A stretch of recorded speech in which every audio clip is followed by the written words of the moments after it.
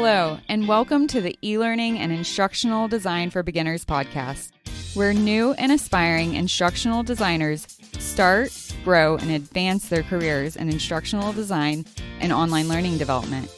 I'm your host, Crystal Harper. I'm a former school teacher who transitioned to instructional design, all while working full-time as a single mom. Would you like to become a successful instructional designer without the burden of earning another degree? Well, then let's get started. Research suggests that students perform better in an instructional situation if they have a clear understanding of what is expected of them, and this is especially important in e-learning courses. Instructors should communicate to students what they are expected to know and be able to do as a result of the instruction. Such statements are known as learning objectives. The writing of objectives is probably one of the best known components of the instructional design process. Since the 1960s, thousands of educators have been trained on writing learning objectives. However, major difficulties emerged from this approach. In an e-learning course, learners need to have a clear understanding of what is expected of them. Instructors should communicate with the students what the students are to know and be able to do as a result of the instruction. Such statements are known as learning objectives. Learning objectives describe what the learners should be able to do as a result of the e-learning course. They describe what learners can do and what they complete in a unit or module of instruction and are typically derived from a goal analysis.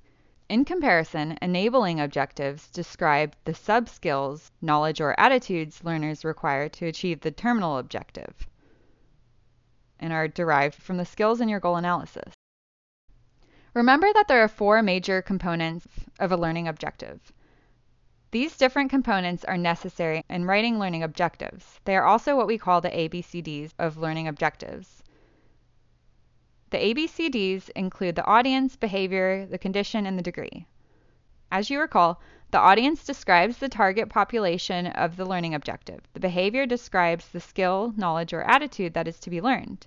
It's typically an action verb and must be measurable and observable. The condition states what the learner will be allowed to use. It will also describe what circumstances the expected performance will occur. And the degree or criteria describes how the performance will be measured, what is acceptable behavior, and or to what extent the learner is expected to exhibit the behavior. Writing learning objectives. Here's an example. Given a list of animals, 10th grade students will be able to list 10 names of invertebrates with 80% accuracy.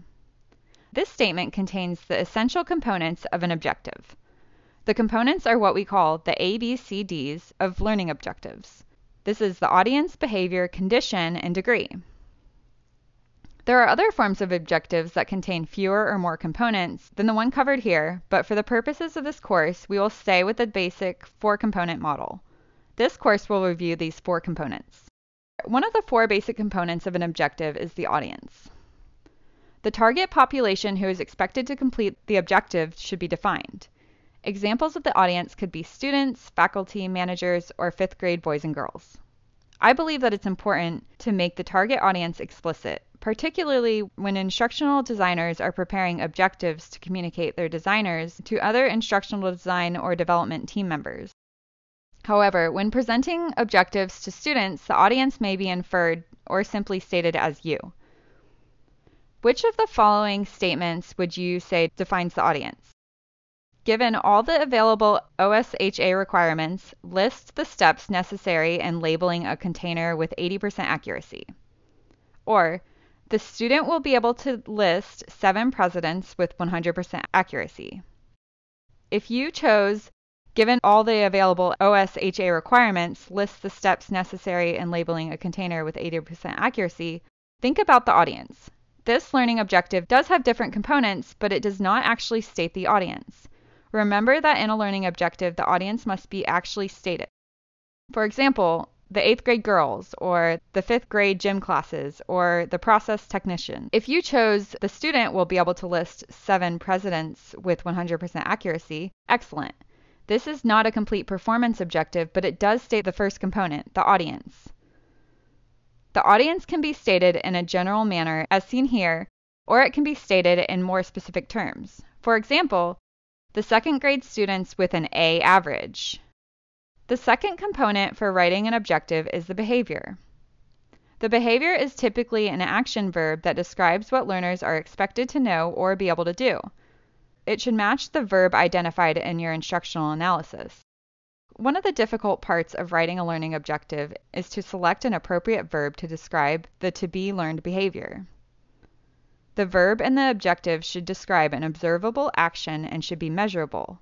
It is important to remember that the best objectives are explicit and exclude meanings other than your intent, such as to know versus to write. We cannot observe a person knowing, understanding, or appreciating, but we can observe a person writing, describing, or evaluating.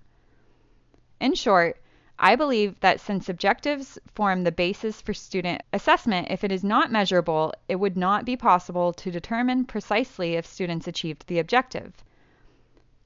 Be sure to download the attached list action verbs or behaviors that are observable and measurable.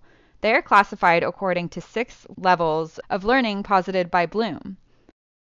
Which of these statements best describes a behavior? The student will be able to write the alphabet with 100% accuracy. Or, the student will acquire an appreciation for Mozart. If you chose, the student will be able to write the alphabet with 100% accuracy, good job. You remembered that the most important part of the behavior was an observable verb. You can tell when someone is writing an alphabet. You can observe them actually doing it. This behavior is showing us a specific performance. If you chose, the student will be able to acquire appreciation for Mozart. Sorry, just because learning the alphabet might seem more elementary than appreciating Mozart does not make Mozart the correct answer. It would be great if we could give someone an appreciation of Mozart, but how can we measure this? How can we observe it? The verb appreciate does not help us. It is not explicit. How can we see someone appreciating Mozart? Words like appreciating, liking, and understanding can only be implied, they cannot be observed. Review the list of verbs in relation to the given taxonomy. Remember to look at the level of learning and then pick a verb that will explicitly describe what you want the learner to do. Words like stating, listing, and writing can explicitly describe a behavior. Many verbs involve fine motor skills, but behavior can also be observed by verbs like running, jumping, and skating. The third part of the learning objective is the condition. The condition may serve several functions. It may specify A, the cue or stimulus that learners will use to search for information stored in memory, B, the characteristic of resource materials or tools required to perform the task, and or C, the scope and complexity of the task. In short, it describes the conditions under which learners are expected to perform the specified behavior. Examples of condition are given a list of 20 factors, given a thermometer, when provided with a calendar, or granted $2,000. Choose the statement that best describes a condition. When given a group of spelling words, the students will be able to put them in alphabetical order. Or, 5th grade students will be able to state the 6 state capitals with 100% accuracy. If you chose, when given a group of spelling words, the students will be able to put them in alphabetical order. Terrific. This tells the learner that a group of spelling words are going to be given to them. They are not expected to decide what the spelling words are. You remembered that the condition states what the learner will be allowed to use. If you chose, 5th grade students will be able to state the 6 capitals with 100% accuracy. Be able to state is a behavior, not a condition. It is important to remember that when we are dealing with a condition, the condition states the available resources. The correct answer would be, when given a group of spelling words, so on. The resources here are the spelling words. The student is told that they will be given the resources and will not have to decide what the spelling words are. A condition can state the situation and setting for the performance to take place. Remember that the condition can tell the cue or stimulus used in a learning objective. The condition states what the learner will be allowed to use. Some more examples of conditions are given a definition, given 6 eggs and a glass of milk, given the music for Symphony 40, or when provided with scissors. The 4th part of the learning objective is the degree, or criteria. The degree tells how the performance will be measured and what is the acceptable completion for the required performance.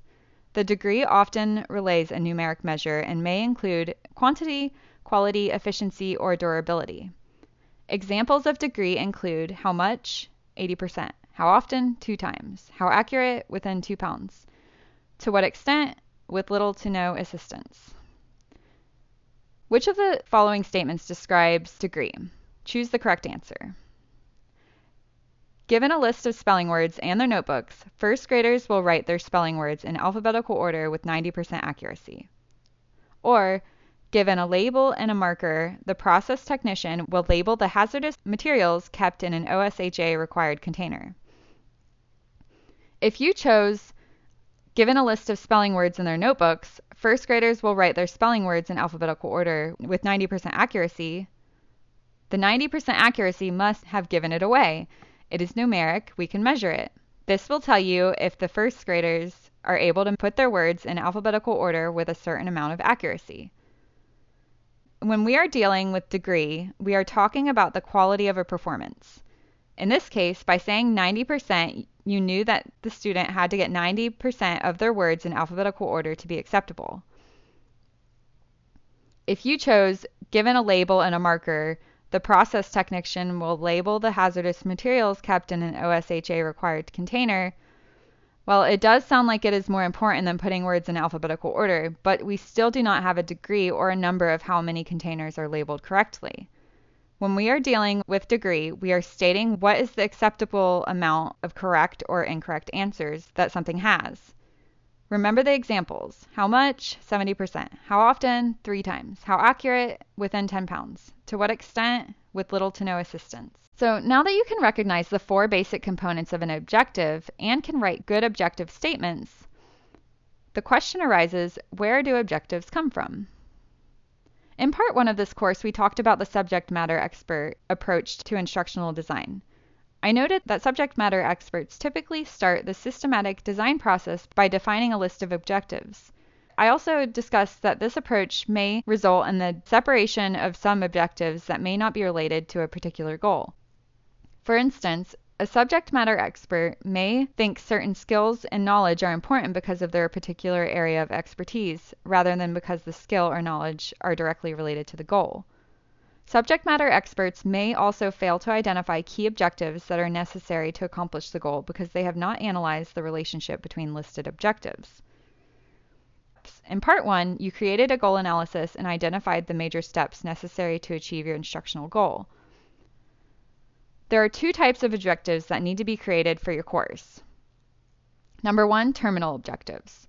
This is the major step you selected from your goal analysis, and these may be transformed into the terminal objective for your instructional unit or module. Terminal objectives specify what learners should know and be able to do after completing the unit or module in your e-learning course.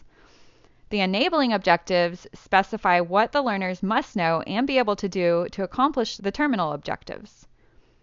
Because your terminal objectives should already be written in your goal analysis, we will now talk a little bit more about how to write the enabling objectives following the goal analysis.